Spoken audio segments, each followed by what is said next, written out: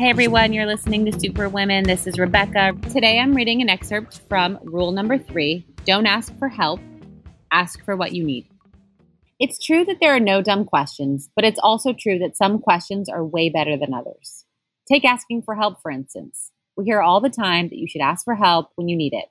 But how often does asking for help only elicit another question as a response? Can you help me? How? Can you help me? What do you need? Can you help me? With what? Efficient is not. My mother always answered my request for help with more questions. It's probably why my brain was wired early on how to think through things from beginning to end. I'd ask myself, what do I want? Why do I want it? What needs to happen in order to make it happen? Whatever it was, I would always do as much as I could on my own. Then, if I ran into something that I couldn't figure out, I would decide who to ask and how and when I was going to ask them. My mother taught me to recognize when I hit a blockade and wouldn't be able to go any further on my own, and how to keep things moving right along by knowing what to ask for, who to ask, and how best to approach the subject. I hit a blockade about 6 months into my internship. I was getting great experience and working all the time, but unsurprisingly, I had no money. It was not the best look for trying to make it in one of the most expensive cities in the world. I didn't just need help. I needed a job in fashion that would compensate me well enough to keep doing what I was doing. That winter, flying home for the holidays was not an option. Just as the thought of buying a plane ticket to Florida to see my family felt like a complete indulgence, it was actually impossible given my bank account had $8 in it.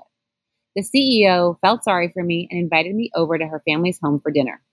She had taken me under her wing at work, but there wasn't much socializing outside of the office. To be invited into her home was kind of a big deal, and I knew this was my chance.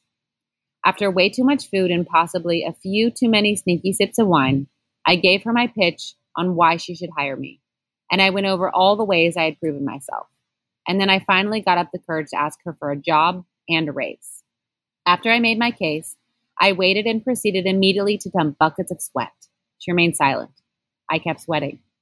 Then she said, "You're right. We should hire you, and we will give you a raise." I let out such a huge sigh of relief that my spit flew out of my mouth and landed on her blouse. We laughed so hard. It felt like the best night ever, and I consider it, like that original 30-second phone call, to be one of the experiences that changed the course of my life. Imagine if I'd asked for help. What if I told her my story of barely being able to make it and about the struggle I was having with paying my bills? It would have been uncomfortable. She would have had every reason to say no and regretted asking me to her home and making demands. I didn't ask for help. I didn't need charity.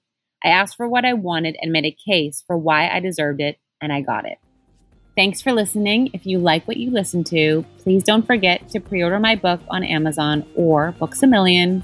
And don't forget to email me a copy of your receipt, fearless@RebeccaMakeoff.com, so that you can get $25 off your next order.